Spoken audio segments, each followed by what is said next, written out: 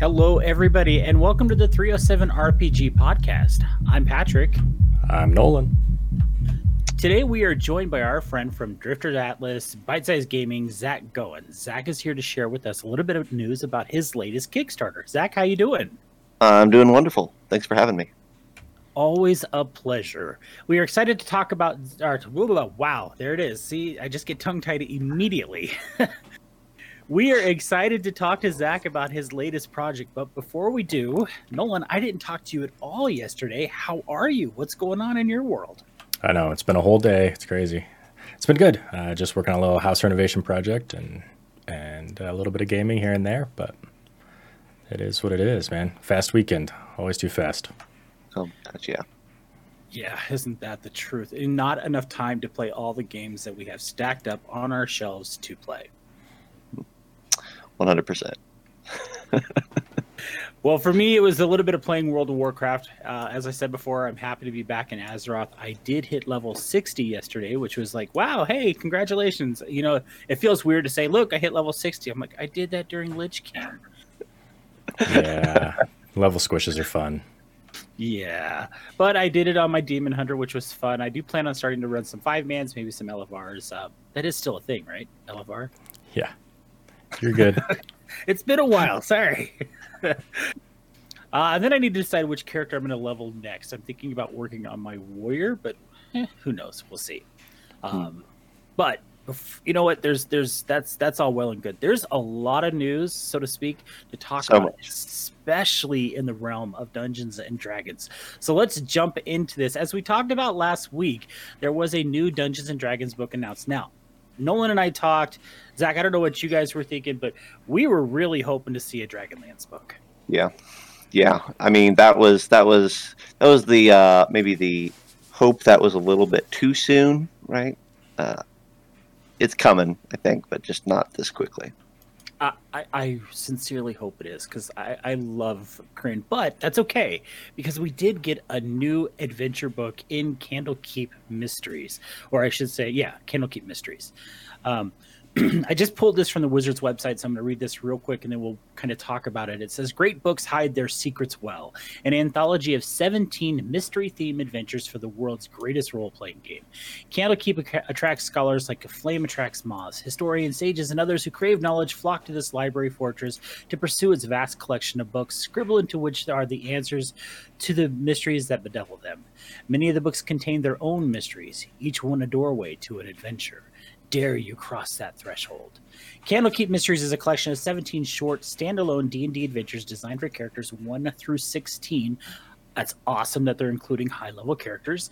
Each adventure begins with discovery of a book, and each book is the key to a door behind which danger and glory awaits. These adventures can be run as one-shot games plugged into an existing Forgotten Realms campaign or adapted for other campaign settings. This book also includes a poster map of the library fortress and detailed descriptions of Candlekeep and its inhabitants. The writers for this include, and I'm going to butcher these names, so if you guys, Zach, if you know how to pronounce these, Nolan, if you know how to pronounce these, please set me straight. Graham Barber, did I butcher that already? You're good. Oh, hey, good. Kelly Lynn D'Angelo, Allison Huang. Nope, not even going to try. Sorry, Allison, I don't want to butcher your name. Mark Holmes, Jennifer Kretschmer, Daniel Kwan, Adam Lee, Ari Levitch, Sarah Madsen, Christopher Perkins, Michael Holkinghorn, Tamor Raymond, Derek Ruiz, Kiana Shaw, Brandis Stoddard, Amy Vorpal, and Tony Wilson Brill. That's quite a few authors on this book. Nolan, what are your thoughts on this new adventure book? I think it'll be neat. We've always talked about how we like the idea of just a little book that has 3 to 4 adventures in it. We'd like to see more of those, like, hey, this is for characters 3 to 5, or this is for level 3, and kind of choose your own adventure. Anytime you get those awkward moments where like your players aren't ready for the next thing because they did the wonderful thing of making all the correct paths and they're a level behind or something, this here can add to that kind of gap missing before they move on to their adventure. And again, I like seeing a lot of the writers on there. Like you said, that is a very cool thing. A lot of female writers as well, which I think is fantastic. Just, I don't know. I like seeing different perspectives. You see a book written by 3 or 4 people, and if you don't, we saw that with Vengeance of the Shunned, right? There's one that isn't clicking with your characters. You know, the whole book isn't going to be a wash for you because it's all in the same tone. So I think there'll be opportunities to find the ones you like. And again, level 16. I mean, I'm curious to see what is expected at that level for an enemy when most of the stuff we see is level 12 and you're fighting some pretty epic stuff at that point.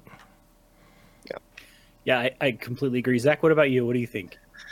Yeah, so Troy and I had the pleasure of playtesting this, being part of the playtest group. And so I don't want to say too much, but we really liked it then, and we're excited for it now. I think one of the go-to books on my shelf has always been Tales from the Yawning Portal. There's something manageable about that, especially for groups that maybe want to break from their home campaign or something, to be able to pull out and say, hey, we can get this done in a short amount of time. So this is even a shorter amount of time, and it should be much easier. I see a lot of one-shots coming out of this in the future. Yeah, I think you're right. Yawning Portal's a little brutal, though.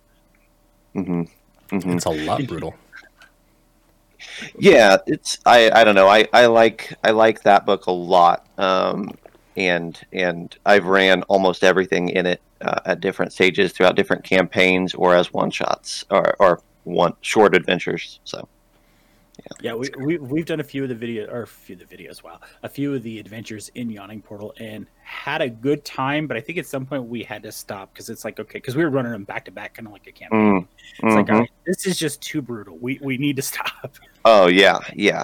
That'd be quite a bit. Like the Red Wizard adventure in there is massive in and of itself, and there's 6 more besides that or whatever there is. So yeah, I can't. It'd be an endeavor by it altogether strung along. Yeah. The nostalgia for those were great too, because I think I played 4 of them in 3.5, and then seeing them again and having the weird flashbacks to a younger self of like, oh my gosh, I know what's going to happen. Oh my gosh, this is coming, and then being a completely different story as far as what our group did, and be like, but that wasn't right. You know, it's just weird. Yeah, it's a whole new adventure. So yeah. I don't know, when there's a curse or when there's a trap in there that puts your party to sleep for 5,000 years, it's brutal. It's brutal. Mm-hmm. So going back to Candlekeep Mysteries, there is an alternate art cover for this book, and in my opinion, this looks fantastic. This looks like an ancient tome that would be sitting on like a really rare collector's library. What do you guys think of this? I think we were kind of talking about it a little bit, and it does have like that grim fairy tale kind of look to it. You know, it's got the dragon, it's got the pixies. So it does look like you're about ready to pick up like a beloved childhood novel that was written a long time ago. And I like the feel. It's different than a lot of the ones they've done. And I think that's what makes it fun, is you don't know what to expect when they're going to come out with these alt covers. And I like it. It's simplistic and complex at the same time. Like you look at it, you're like, oh, okay. And then you kind of look at the intricacies of it and just like, oh man, there's so many little gems in there. Yeah, I do a lot of digital purchases now, so my pre-ordering days have almost ended. But this one, I've already pre-ordered. I'm going to own this alt cover. Nice. Well, speaking of pre-orders, you can of course go to Amazon, Barnes and Nobles, and other digital retailers to pre-order, as well as on D&D Beyond. I'd imagine if you talk to your local game store, depending on how they do things, I don't want to speak for all local game stores, you may be able to pre-order the alt cover there. I know our local game store, Puzzles, Halen is constantly texting me saying, hey, new book coming out, are you wanting this one? And he's really good about kind of giving me a heads up and letting me get in there before it hits the shelf, if you will. So, you know, I'm looking at this book, I'm looking at the cover of it and just understanding what's inside this. And this is just how my mind works sometimes. Like I can just imagine that feel of opening up the book and the adventures just kind of pouring out magically and just coming to life. That's the feel I get when I look at this alt art. Yeah, 100%. Yeah. Well, if you were hoping to see something from Dragonlance, you will see it sooner rather than later, so don't despair. Penguin Random House did set up a placeholder spot for an upcoming Dragonlance novel. So it does look like we will be seeing something from the world of Krynn in 2021, aside from a source book. Hopefully we do see that. I didn't see anything else from Dungeons & Dragons. Nolan, did you see anything else from D&D? I didn't. Zach, what about you? I mean, the only thing that I saw was that they have announced a D&D TV show now by the creator of John Wick. Oh, I missed that. Yeah, That's awesome. Derek Kolstad, I think is his name. Yeah. Do you have any information about it besides that? Oh goodness. So the article that I saw was on Vulture, but he has been drafted to reportedly both write and develop a series that will be in the D&D universe. That's all the information right now, but they've picked him up. So we don't know if it's going to be a live action or an animated or. Yeah. Now, I mean, the fact that he is so. I guess the other part of it is that, him being John Wick. If you kind of exposit that out a little bit, it assumes a live action. That's where his background's in, and it's interesting because John Wick is the modern feel, and it's all about the gunplay and about the stunts. Obviously we won't have the gunplay, but it's exciting to imagine that maybe we'll have that stunt aspect and that gritty, quick moving, tight, precision, choreographed action would be awesome. Well, and I think you look at that as well, and most of John Wick is very close quarters as well. So it's very easy to imagine that being a melee weapon or somebody quick, moving through those moves. Man, that could be really cool. Yeah. Into the Badlands type stuff. That was a great show. I thought that was a great show. The choreography in there, Donnie Wu, is just fantastic. Yeah, I think that one of the biggest things that they should be doing, or should be at least talking about, is doing a Drizzt something, because he's their biggest name tied to the brand. And the idea of getting someone who's used to choreographing fights to do the Drizzt, it's probably the best of both worlds, because that's what Salvatore excelled at as well, is that description of combat. I'd love to see it. I've been of the mindset that after watching like Castlevania and that kind of stuff, that's kind of where I wanted to see him, just because I don't know how you get somebody to play that character and not victimize the CGI or Yeah. I don't know. Yeah, That's a tough one. And that's just because I think, like you said, he's popular, he's beloved. I think we all have an idea of what he looks like, and seeing somebody else do that. But again, the high combat, seeing a long stage fight between Artemis and Drizzt in live action is now on my bucket list. So. Yeah, that would be amazing. And I want to just correct myself real quick. It is not Donnie Wu from Into the Badlands. It's Daniel Wu. But I think about like the swordplay that you were talking about, Zach, with Drizzt. If you think about the swordplay that Daniel Wu had in Into the Badlands, very easily throw two scimitars in his hands, and suddenly you got a Drizzt Do'Urden go flying around, and that would be incredible. Yeah. Well, that's good. Now my hype's up. Thank you. Yeah, mine too. All right, so let's take a quick walk down the Onyx Path. Fans of Vampire the Masquerade were given a treat this past Wednesday as Onyx Path released the print-on-demand option for Cults of the Blood Gods for V5. This, of course, was a Kickstarter Onyx Path did last year, and according to the Monday meeting notes, the PDF files have all been sent to the printers for Kickstarter printing and fulfillment. So if you were a backer of this, know that your Kickstarter book is getting closer. I won't say it's coming soon, because we all, like we saw with They Came From Beneath the Sea, it's sat at the printer for almost 2 months. And of course, COVID is still very much a thing, so it makes printing and shipping that much slower. So if you're like me and you back this project, and maybe you are perhaps a little bit peeved that you can get a print-on-demand option sooner than you can get the Kickstarter version, there's some things that I want you to keep in mind, because trust me, I had to go through this, because I did see people getting books that I kickstarted, getting the POD coupon, and then getting the book before I ever got my Kickstarter book. And these are the things that I had to remember to help me, keep my mind at ease and remember it's okay to back these things. First, the Kickstarter is to help bring the project to life. They're telling you, hey, we have this project, we want to bring it to life, help us do that. And as a backer, you do get a coupon that allows you to buy the print-on-demand copy at almost cost price. Yes, I understand you're going to be spending pretty much twice as much as you did for the Kickstarter, especially, I bought in at $50. If I buy the POD version, it's going to be around $45. So I'm basically doubling my investment.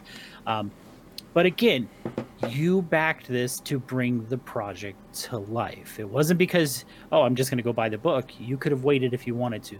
You're getting all the stretch goals. You're helping bring this to life. Like I said, I'm saying that a lot now.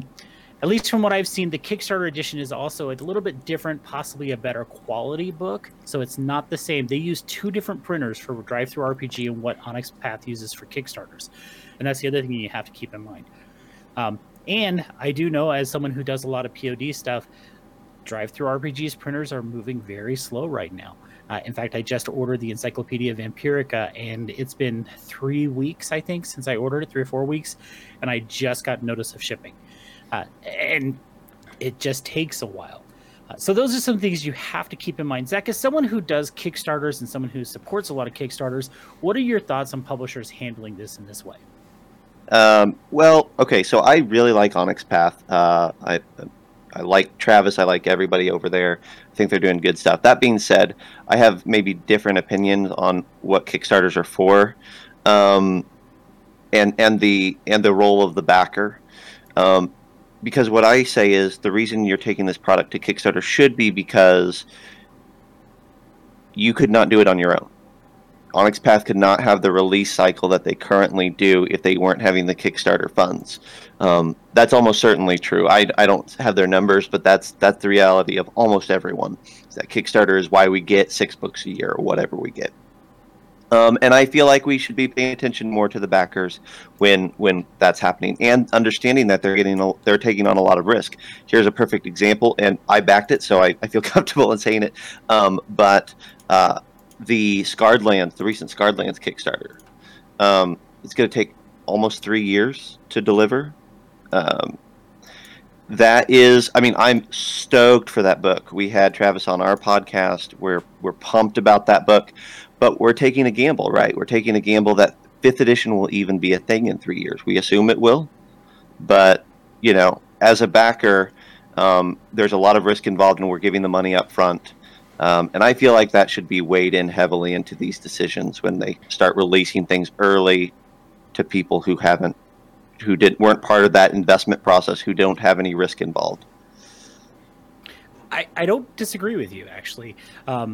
I do. One of the things, and these are the only things, like I said, this is the mindset that I have to put myself in, because I do get frustrated when I do. Like They Came From Beneath the Sea is a great example.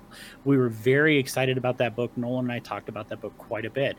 We had Matthew Dawkins on to talk about the book. We were excited to get this book in our hands, and it was frustrating for me to sit here for almost 3 months and see people showing off their POD copies while I was still waiting for my Kickstarter copy. And I understand that, once it hits the shipping, the fulfillment center, once it hits the printing, it is out of Onyx Path's hands. They are absolutely at the mercy of those other elements.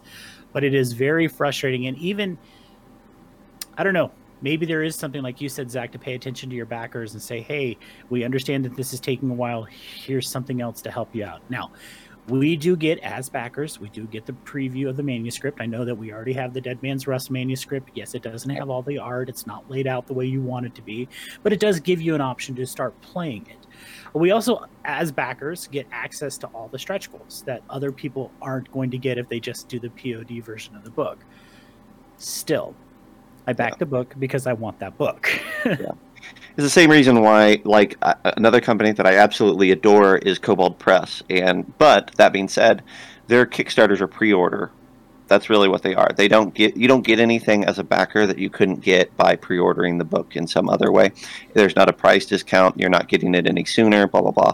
So for me, Kobold Press Kickstarters have become do I really believe that I will actually use this book? Then yes, I'm going to kickstart it. If not, I might as well wait till it comes out, because I can pick it up at a convention or from their website for the exact same price and with the exact same content later. Yeah, 100% agree with you. So enough beating on Onyx Path here, because trust me, there's as much as I love Onyx Path. Yeah, I love the guys there. Matthew and Travis and all the writers that we've had on our show have been fantastic. There's just minor frustrations that I get. I do know my son has bought the POD version of Cults of the Blood Gods. He grabbed my coupon and he's like, Dad, I'm using this. I don't care what you say. So he's already bought it. So I'd imagine I'll be able to flip through that book soon. I'm excited. I think it's going to be a fantastic book. Yeah. Yeah. Maybe it's how they word it. Like, that might have been a better way to do it. Say, like, look, your book is still coming, but it's already done. And so we're going to give you this coupon, and we're going to let you guys have a week as backers to pre-order a second copy if you want to, or give this copy to this order copy to somebody else. We're going to give you a week's time, and then we're going to put it up. But we want you guys to have this little bonus option. I mean, like, you can word it a little bit differently and get some grace out of it, even maybe. Yeah, turn it into a positive, not a negative. Yep. Yep. Absolutely. All right, so we do know that Onyx Path will be bringing concurrent Kickstarters live for the Scion game line. This is supposed to be happening this month. Now, they originally said early January. Obviously, early January has come and gone. So we will let you know when these go live. We talked about those last week. So again, we will talk about that when it goes live. That's all I really saw at Onyx Path. Nolan, did you see anything else at Onyx Path? Nope. Zach, have you heard anything that I'm missing? I think that's it. Perfect. I did do some digging through Kickstarters as I was trying to grab some information for your Kickstarter, Zach, and I came across one that really just kind of struck me, and that is the Epic Legacy Tome of Titans. Have either of you heard about this? Yeah. Tome of Titans looks pretty cool. It really does. Like I said, I was just kind of doing some looking, but this project brings some amazing, well-known creatures to the 5e gaming system. I watched the introductory video, and they mentioned names like Asmodeus, Cthulhu, and even the Mother of Spiders. And I grabbed this just from their page real quick. It says, behind every great 5th edition campaign lies a great antagonist. The Epic Legacy Tome of Titans exists so your table will never be without the most iconic, powerful, and challenging enemies from fiction, mythology, and RPG lore. Asmodeus, Cthulhu, and the Angel of Death are among these deadly foes we call Titans, and they are guaranteed to be the mightiest monsters ever to grace your table. I have a link in the show notes if you guys want to check this out. I thought this one looked really good. It is fully funded, and they're knocking down stretch goals like crazy, which is adding more antagonists to the book. So I highly suggest people check this one out. I think the buy-in to get the book in a PDF is like $45. Which, to me, as a hard copy, that's not that bad. Well, 2CG Gaming, which is who put it out, has put out several books in the past. I think this book is really interesting. Obviously, there's a lot of like not so subtle indications that what they're doing is taking all of the big bads that Wizards has put out and amping up the difficulty level and making them truly challenging. You know, you talked about the Mother of Spiders. There's also the Dark Dragon Queen, Tiamat. Obviously, the art is 100% Tiamat. I think that's cool. I would note, as someone who has got my hands on 2CG products before, I think that they're cool and interesting. I don't own them. The main reason that I don't is that there's a lot of white space in their books. That's nothing to say about their content and all that, but what I saw was that you're getting probably half a book for what they sell. So that's just a word of note. That's the only reason that they're not on my shelf, is because I think that they're probably a little bit inflated on price, but this one looks a little bit different. So maybe it'll be up to snuff. You know, it's interesting that you mentioned white space, because that was actually one of the biggest complaints that I had, Nolan. I don't know if you remember with the V5 core rulebook. The amount of white space in that book is absolutely ridiculous. And I spent several years in the newspaper industry laying out newspapers. I understand, improper and proper use of white space, and it bugged the shit out of me to look at that book and go, wow, they could have easily cut out 50, 60 pages of this book had they laid it out correctly. And that's one thing Wizards of the Coast does a really good job. They utilize their page space while giving you the appropriate amount of white space. Yeah.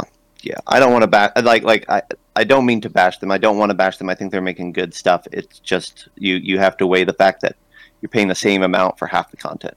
So absolutely. I think looking at that too, just from a standpoint of, we see these things with the big bads, and you play Tomb of Annihilation, and you've got this whole thing that's kind of setting the tone for a Acererak, and you play Waterdeep Dragon Heist was really fun, because as the game went on, you kind of felt the little tendrils of the big bad going through. So I do like the idea for a DM to be able to say, okay, this is a beholder, this is a beholder's lair, this is what they do, this is their minions. You get as much as you can to really flesh out this bad guy and really mess with your players, versus just saying, oh, I'm going to add this angel in there and this is its stat block. We don't get that personality to make it alive. We don't get that from that standpoint of, and maybe I'm just, as a a player who gets to DM sometimes, I'm just grabbing stat blocks and putting it in and saying, hey, this is going to be a cool fight, and hopefully they see something with it that I can run with. But I could see the benefit just from that standpoint of, okay, this is how he weasels his way through his followers and the cult and how they act and the hierarchy, and makes the bad guy feel alive. And once you've got his notice or their notice, that ability to really mess with your players in the most subtle of ways versus just showing up and decapitating you. So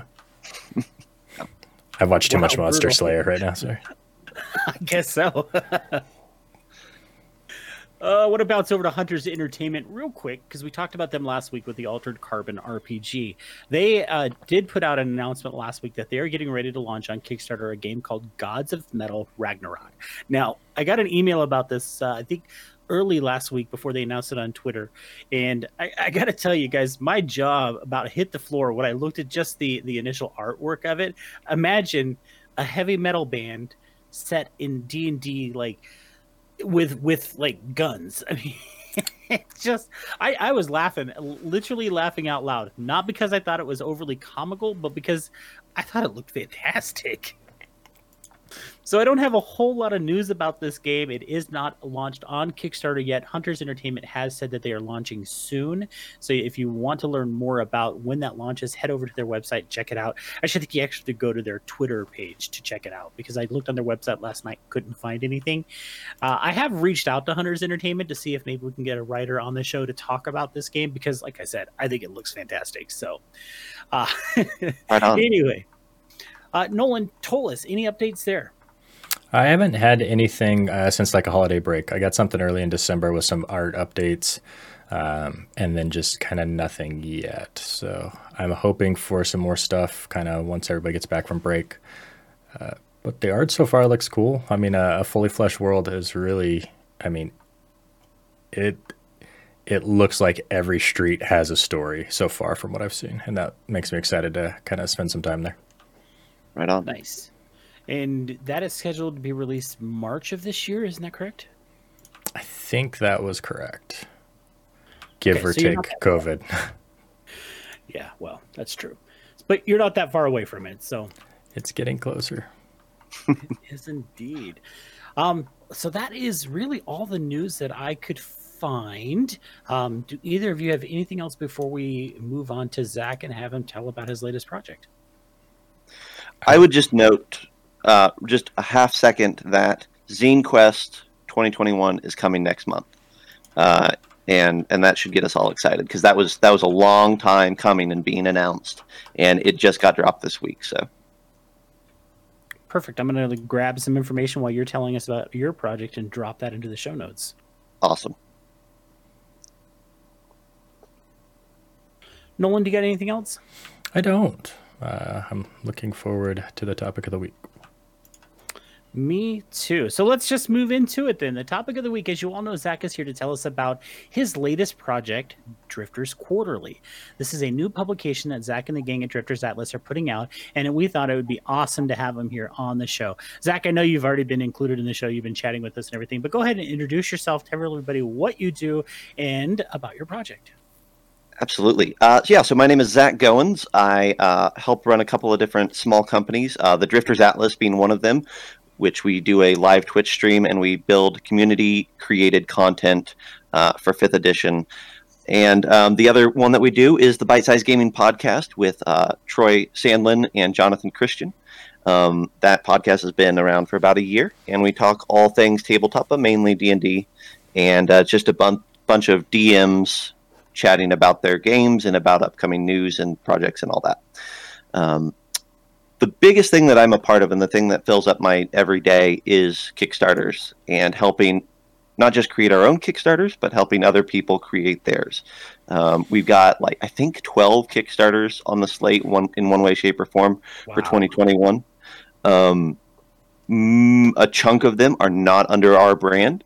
A chunk of them are under our brand, in that we're helping develop them and get them to print, and the writers have and the owners have basically let us be their distributor.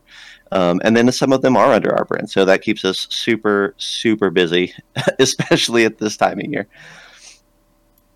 Yes, it does. And for those of you who don't know, we've had Zach on the show before with David Barrentine to talk about David's Kickstarter. That Zach, you helped him bring that to That's right. fruition.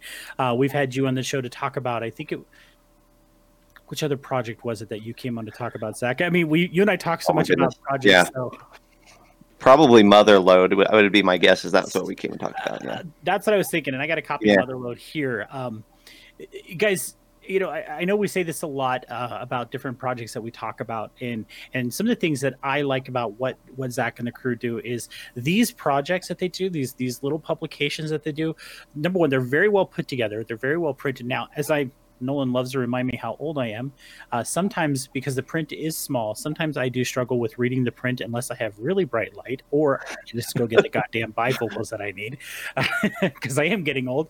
But I love this quality of stuff. It's good quality and it's inexpensive. It's something that I can jump into without going, oh my gosh, I got $50 to $60 Kickstarters that I'm in.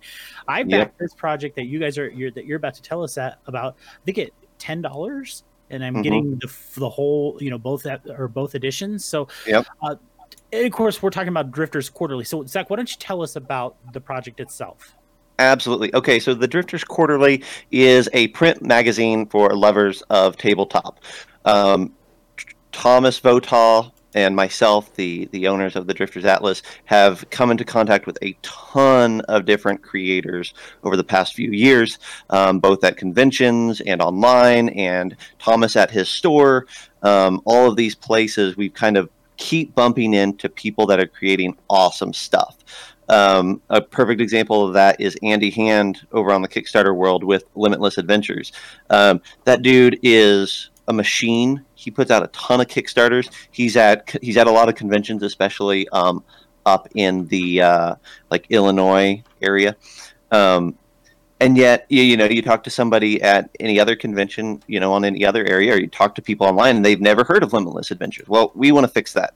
So the Quarterly is going to be targeted at bringing in contributors of third-party content for the big systems, especially 5e, and saying, you're doing your own thing over here. It's amazing. It needs a bigger audience. It needs more people, diving into it. Come write something for us. Introduce us to your setting. Show us some exclusive content. Show us a sneak peek of an upcoming Kickstarter that you've got coming on. Fill our magazine with content that people can actually use and that will get them interested in the stuff that you have already published or getting ready to publish. And we've reached out to a ton of those folks, and every single one of them so far has said yes. So that means that we have an ever building slate of people who are happy to contribute exceptional content that you haven't seen before. The other thing I would note is that we are very clear in that the majority of the content will be 5th edition, but I also want to be really clear in that another part of our goal is to help introduce the 5th edition crowd to other systems. So we're in talks with people for a Mothership piece of content, as an example, and we're reaching out to as many other folks as we can. McFarland, who worked on the Pathfinder 2 and D&D and all these other great systems, he has agreed to introduce Delve in our magazine, which is his new RPG, which has been announced but isn't even in Kickstarter yet. So we're going to get some Delve content as part of it. That's the stuff that really excites me. So how does this go about? I mean, if somebody watches this show, listens to this show, they decide, hey, I want to be a part of this. I got this world that I'm creating. Do they just need to reach out to you, or is this something they're going to have to pay to be a part of? So we're going to have a few different options, and that's going to you can get in a little bit early before the or during the Kickstarter, or in this first stage. But the magazine is going to be around 36 pages of content, and we really have a goal for 3 different areas, and someone could be a part of any of those 3. The first part is ads. We want cool TTRPG-centric ads in this magazine because, we want a space for you to show off what you got. So we've set that ad price stupid low. And the point is, right? And the point of that is, I want the Joe Blow who's got his first Kickstarter coming out 2 months from now to feel like he could buy an ad and it's not breaking his bank. It's a small enough investment that he can do that. Our magazine will not be funded off of ads, but we want to give those creators a platform. Those ads are, I want to say right now, like 15 and $30, or something like that. Yeah, I believe we're going to do a half-page ad with you at $30, which Yeah. you need to give me some deadlines there, bud. Yeah. Oh, yeah. We got plenty of time as far as that goes. But yeah, so the ads are half price right now. They're going to be half price for these first 2 issues. But even once if we get into next year and we go into a full production of the magazine, then we'll, still $30 and $60 is completely within the means of most creators. So we feel pretty good about that. The second way that people can be a part of is if you have content and you want to showcase that content on our magazine, not with an ad, but with let's say that you are writing a 5th edition creature codex or monster manual, and you want to showcase that. Well, send us a couple creatures, show off the stat blocks, and put a snippet at the end about these creatures are featured in this upcoming project. Here's links, here's everything, and we'll put them in there. You can definitely reach out to me, and we'd love to talk to you about that sort of contribution. That right now is completely free.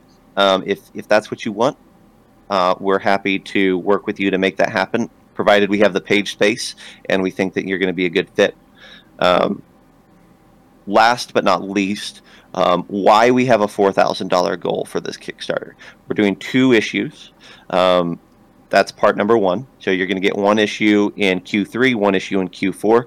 But we want to hire writers to create specific types of content for the magazine. System, or let me rephrase that, setting agnostic. Probably, at least in this first wave, a lot of these hired pieces will be for 5th edition. But we want to say, hey, we would really like to have a section with 2 or 3 new subclasses. So we want to hire somebody to do that and pay them well for it. And that's where the majority of these funds, or a large portion of these funds, are going to go to, is paying those writers for the quality stuff. So as it stands right now, you have 14 days left. You have 95 people who have signed on to back this project, and you're just at about halfway funded. What are some of your thoughts moving into this, the last 14 days? Of course, we all know the last couple of days of Kickstarters, they tend to go crazy. Yep. Are you concerned at all about that 4,000? Because that's a bit higher than what you guys normally ask for, isn't it? It is higher. And I won't say that we're concerned. I think right now we're on track by our metrics to just cross over the goal, not to get super far above it, but to cross over. One of the things that we said was, we don't know what the demand for a magazine is. We know we would love to have a magazine delivered to your mailbox. You pull it out and you get to read, 40 pages of content. That excites me. That excites Thomas and the people that are collaborating with us. But it may not excite the general public. So this is a test, and we'll see how it goes. If we don't fund, which I think, again, is unlikely but possible, if we don't fund, we will learn a lot from this, right? And that's part of the Kickstarter process, is talking to your backers, following up and saying, what could we have done different? Or is this a matter of, we think it's cool, but you guys don't think it's cool? And that's completely fine. I will say, yeah, that there is some showcase here that there may not be as much demand as what was anticipated initially, and that could be for a variety of reasons. So we'll figure that out. But if it funds, we're going to make a killer magazine for 95 people or whatever it crosses over, right? And we'll be excited to do so. So I'm looking at the Kickstarter page now. I'm sorry, I have to readjust my pledge because I didn't realize I was just getting the digital version. I actually want both the print and digital, so I just had to adjust that real quick. So awesome. You're getting more of my money there, Zach. Love to hear it. So let me get back to the main page here, because I do want to talk about the different pledge levels and what you get. Gosh, if I could just figure out what I'm doing. This is why you don't let old people run computers.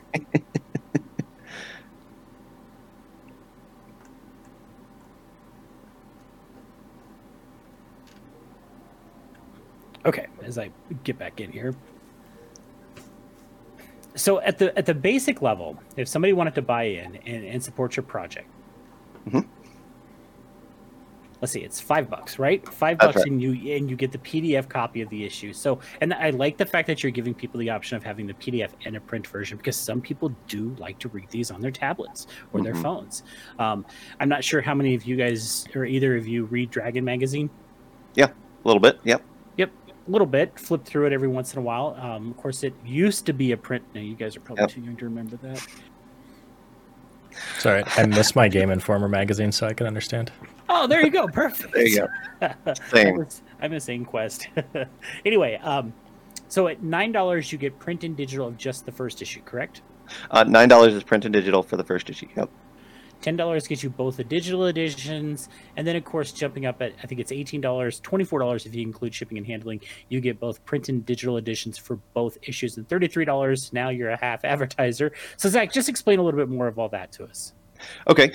Yeah. So we want to. We understand that there's going to be some people who want to dip their toe in, and they just want to get a feel for it, or they like us and they want to throw us a few bucks for the things that we're doing on stream or on the podcast or whatever. And so there's ranges for that, where if you just want to get a single issue, we're happy to do that.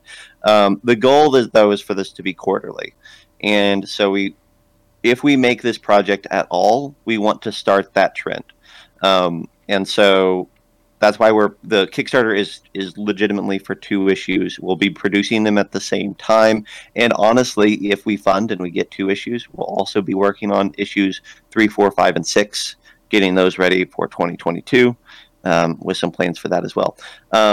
So yeah, at $18, $24 if you include shipping, that's $12 for the magazine. Each, basically, and we felt like really that was the absolute maximum that we felt that it could be worth. We are not making. I mean, you see by the art on the front, hopefully, if you like it, we are intent on making a project that looks awesome. But what we are not intent on making is a hardcover 256 tome via stretch goals or anything, right? We're interested in making a magazine, and magazines have a price window. There's no world in which I should be paying $25 for a magazine, in my opinion, right? And so we've seen products that I absolutely adore, like Broadsword is a great example, that started out as a magazine and then became a hardcover book and became an actual, like, huge, thick 250-page book. Okay, well, that's awesome. I'm excited. I have 2 of them on my shelf, but it doesn't fill the niche of a magazine. And now their Kickstarter is, for the second one was $30 for a copy. We want to keep this price point at a point where it's manageable and where you can pledge for them and look forward to once a quarter getting them and it not breaking the bank. I completely forgot about Broadsword. If I remember correctly, Cody backed that one for 307 RPG, so I thought we were in that one. I think maybe. I don't know. We actually Nolan and I actually never got to see the product, so we'll have to track Cody down, Nolan, and see if we can see it. Yeah, and Broadsword is readily available online. You can pick it up at, like, I think even Amazon carries Broadsword at this point. So, yeah. But yeah, it's a really, actually, genuinely a simple project. This is the smallest project that we've done today. You talked about the tiny print on Motherlode earlier. That was, we realized that we were becoming overly ambitious with every single project. Motherlode has like 24,000 words in it, which is probably almost twice the amount of your average zine if you look at other things. So we realized that maybe we were pushing too hard on the products, and we needed to say, okay, can we deliver a product that feels right? And so the Drifters Quarterly is designed at the price point and at the page count and at what we're intending in each issue to be something that you get it in your hand and you're like, this feels exactly how I expected it to feel. Flipping through Motherlode just to determine if it was too small for me to read, and it is not. I still can read it. In fact, when Motherlode came in, I was actually sick with COVID, so I did spend a little bit of time reading it, but it was not really reading much of anything at the time. So yeah, I hear you. So let's talk about some of the stretch goals that you have. You got some extra artwork, you got some laminated covers. How'd you guys come up with some of these? That's a good question. So what you will not notice in the stretch goals is a whole bunch of page count added. What we wanted was we want to offer stretch goals that make the magazine that we intend to make even better quality. So we're doing extra artwork means that when a contributor submits a piece, but they don't have artwork to go with it, some of the smaller contributors or whatnot, we want to have the funds to say, you know what, let's pretty up your article. So that's what a lot of those funds will go towards. The cover laminated is just like you have there with Motherload. Most of the time, your magazine that you get in the mail is not going to have a laminated cover, which is by and large completely fine. But that's a little thing that we can do that makes that magazine last a bit longer. You can set your coffee mug on it and not destroy it. Ad giveaway. We're going to look for, if we hit that goal, we're going to look for contributors or creators. It's probably a really small one that we really love, and we're just going to approach them and say, we're going to give you an ad, because again, it's all about really hyping up the little guys and the third party creators and all that, and so we want to make that happen. Very cool. Yeah. I noticed on the and of course, I knew you were going to do this because you and I talked about it. You have some testimonials from folks. Obviously, you reached out to me about it, and we were happy to jump in on that. For those of you who don't know, one of the reasons Nolan and I really started 307 RPG is exactly what Zach's been saying, and that is to not only to share our love of role-playing games, but to highlight smaller creators and let them know there is an avenue for you, another avenue for you to help get your stuff out there so people can see what you're doing. Because there's a lot of people creating some amazing stuff. Wouldn't you agree, Nolan? Absolutely. I think the creativity level is crazy, whether it's... I think a lot of people love things in so many different ways. I was never much into cosplay personally, and then seeing some of the stuff that people come up with and the creativeness of the technical skill of building things, you know, and seeing them have a platform now with Instagram and Twitter to get stuff out. Drive Through RPG, seeing people put out amazing content and great stories, and they're not... Like you said, it doesn't need to be extra or wordy. It's, 8 to 10 to 15 pages is enough of, a subclass or a background or a feature that it's grabbable, it's digestible, and you can move on. And it's not one of those things if you're halfway through it, you're bored. So I think you guys have a great size with this. And then, like you said, featuring the little guy, because, anything that we've learned in life is it's not about what you know, it's about who you know. And you just can't break through that ceiling a lot of times unless you're in the right place or happen to be at the right thing or the right convention, meeting people or whatever. And so giving people that opportunity, because there's some amazing stuff out there that'll blow your mind and you just never even heard of them before. So 100%. Yep.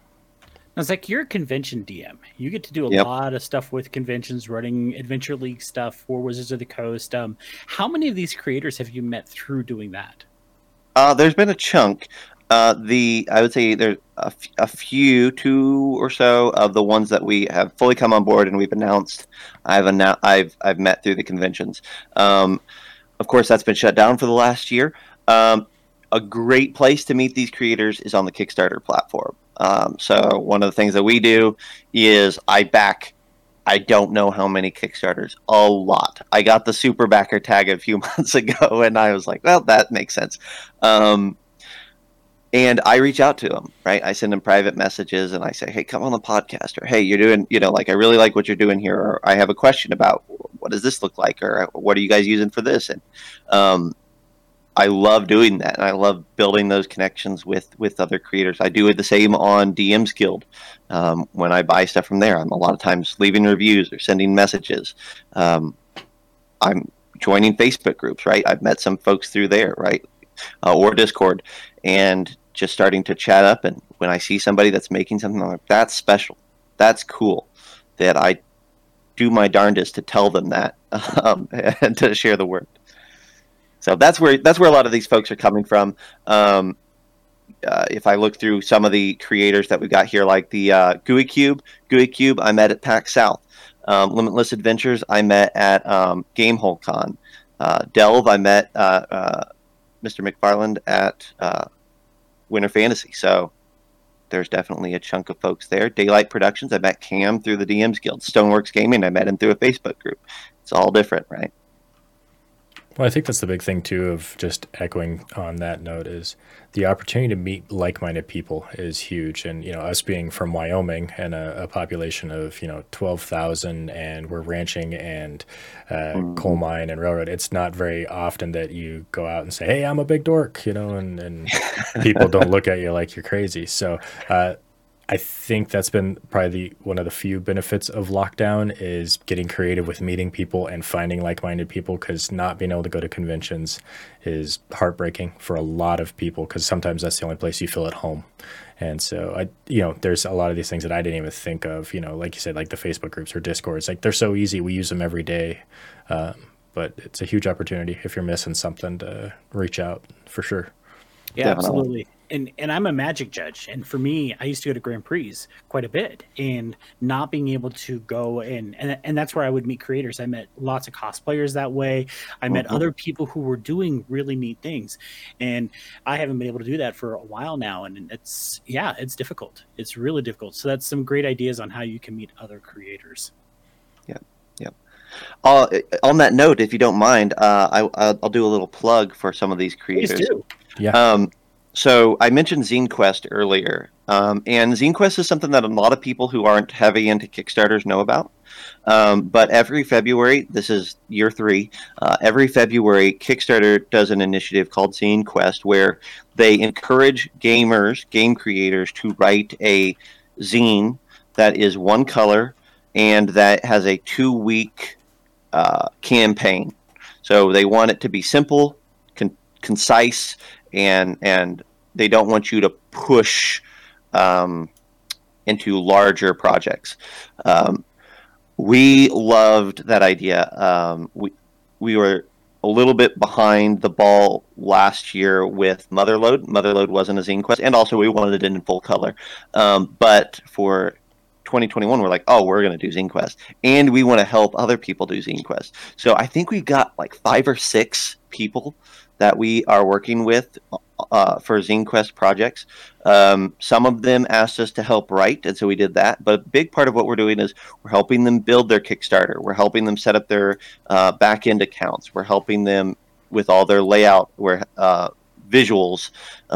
We're helping them get connected with artists and graphic design, and then we've got printers lined up for them. We've got distribution lined up for them, and we're basically just helping all these guys who wouldn't have the time or the resources or the ability to do it on their own, push it over the finish line. And I'm really excited about that. So that's awesome. Yeah, for sure. That's a overwhelming task too. If you've never done it before, that's a lot of times you look at it and it's like, it's too much. So I think helping with the back end and having that expertise is a lot of what people will need to help with that push. That's amazing. Exactly. We've got a guy, Brett, is doing something called the message board, which is going to be basically little quests that you would find on a message board in a fantasy setting. It looks like a quest, and on the backside it has all the information for the quest. So you can tear out the sheets. It's got like a little spot where you would cut it and you would show off that, and then you could run it. So it'll have like 30 different message board quests in a little zine. I think that'll be really fun. Another guy is doing a haunted house one shot for level 0 characters, and that's going to be a lot of fun. That one's going to be a lot of fun, actually. We've got our own little sci-fi 5e zine coming out. There's just a lot of little projects, and I'm excited for every one of them, and I'm super pumped to not just launch all of these, but to jump on Zine Quest and spend a lot of money on a lot of little projects. Yeah, it's going to be an expensive month next month. That's awesome. Zach, I want to ask, because as someone who does create a lot of projects and obviously helps people to create a lot of projects, what would you say to someone who maybe has an idea, but they're just a little bit afraid to kind of push to the next level? What's some advice or even just some inspiration that you could give somebody? Give me an inspiration die, Zach. Yeah. Oh, my gosh. Do it. First and foremost, do it. There's somebody out there who will almost certainly love it just as much as you do. We have a great community. It's a very supportive community. And there are so many avenues. I've talked to folks who think that their idea is too small. That's not true. There are avenues, there are places for you to put even a small project up. There's a sense of gratification from even putting a small project up. Even if you write your own little thing, a supplement for something, and you put it on drive-through and you make $5, the gratification that you will get from having done the thing is so huge, right? And it also, every time you make a thing, it becomes much less of a hurdle in your mind to make the next thing, right? So start making it, and accept the fact that your first project isn't going to be your best, and your second project isn't going to be your best, and probably your eighth project isn't going to be your best, but that it will become easier and it will become better every time you do it. And then once you have that in your mind that you're going to do the thing, get yourself in a community, because in my mind, it's basically impossible to do it alone. You mentioned David Barradine before. David is a machine. He is awesome. I love working with David. He would not have made a level 1 to 20 book if he didn't reach out to folks and say, help me make this thing real. And then he had his little group of us, and we made the thing real. So it was largely on his shoulders, but you push over the finish line by bringing others alongside you. So I think looking at that, your passion comes through, and I think that's the biggest thing. Is I can tell when somebody writes something and it, or comes on the show or talks, or that kind of stuff, is you can't fail with that kind of love for it. And like you said, if you give a rip about it, somebody else will, and having that opportunity to find it, because just about everybody we get on here, they love their project. It's their baby. It's something that's a part of them, and it's kind of like going to a job interview. If you meet the person, it's hard not to love it. And you being on here talking about it, like where your passion lies and stuff, it's like, now I know I need to do more. And so that's fantastic. Absolutely. And if you are a creator that is already doing these things, I would encourage you to find a way to connect with somebody else and get them rolling. Because the most juice that I get in a day-to-day is from other people, right? Like, I love doing my own stuff. I have a lot of fun with that. But there's nothing more satisfying than, the giddiness in somebody else's voice when they're getting their first book, sending it off to print, and they're like, I want to get a hold of it. Like, it's like, yeah, that's amazing right there. So that is great. Zach, tell us about your podcast. Yeah. John, Troy, and I do the Bite Size Gaming Podcast. It's a once a week podcast where we talk about D&D. John, Troy, and I are convention DMs. We run games online. We run home games. We run Wizards hardcovers. We run homebrew. We run everything. And so we decided, we are sitting together multiple times a week online anyways, talking about topics and what came up at our table and what the news of D&D is. Let's turn it into a podcast. So you're getting basically 3 guys shooting the shit for 40 minutes once a week. And it's a great show. I highly recommend everybody go and listen to that show. It is definitely in my top playlist. So the project is Drifters Quarterly. It is currently on Kickstarter, and it's just about halfway funded with 95 backers. There are 14 days left to go. There is, of course, a link in the show notes. Again, this is just a great project. If you like magazines, if you like finding ways to further dive yourself into tabletop RPGs, this is something you're absolutely going to want to check out. Plus, with it, especially if it gets to the point where it has a laminate cover, this isn't going to be a magazine that you read and just throw away. This is going to be a magazine that you read and put on your shelf to keep so you can come back to later. Zach, thank you so much for coming on the show today. It is always a pleasure to have you here. I think at this point, you and Travis are tied for the most frequency on the show. Wow. Well, that's awesome. I'll say Travis and I are working on a project together, a couple of them this year, and so maybe we can both come on at some point and talk about that project. That'd be fun. That would be awesome. Awesome. Nolan, do you have anything else for Zach? I don't. Thanks for being on here. It's been nice to meet you face to face. And again, like I said, your passion comes through. It makes me excited to see what you got coming up. And again, the cover looks great. I'm excited for it. Appreciate that. Thank you, Patrick. Thank you, Nolan. Not a problem. Like I said, it is always a pleasure. Well, folks, that is our show for this week. Nolan, it's always fun to get John here to chat with you about this stuff. Not like we don't do it every other day, but still, it's fun to get on the show and chat about it. Zach, thanks again for coming, and we look forward to all the projects you are going to be working on this year and in the future. Nolan, unless you have anything else, that's it for me. I'm good. Thanks, everybody. Thank you. Thanks, everybody. Bye.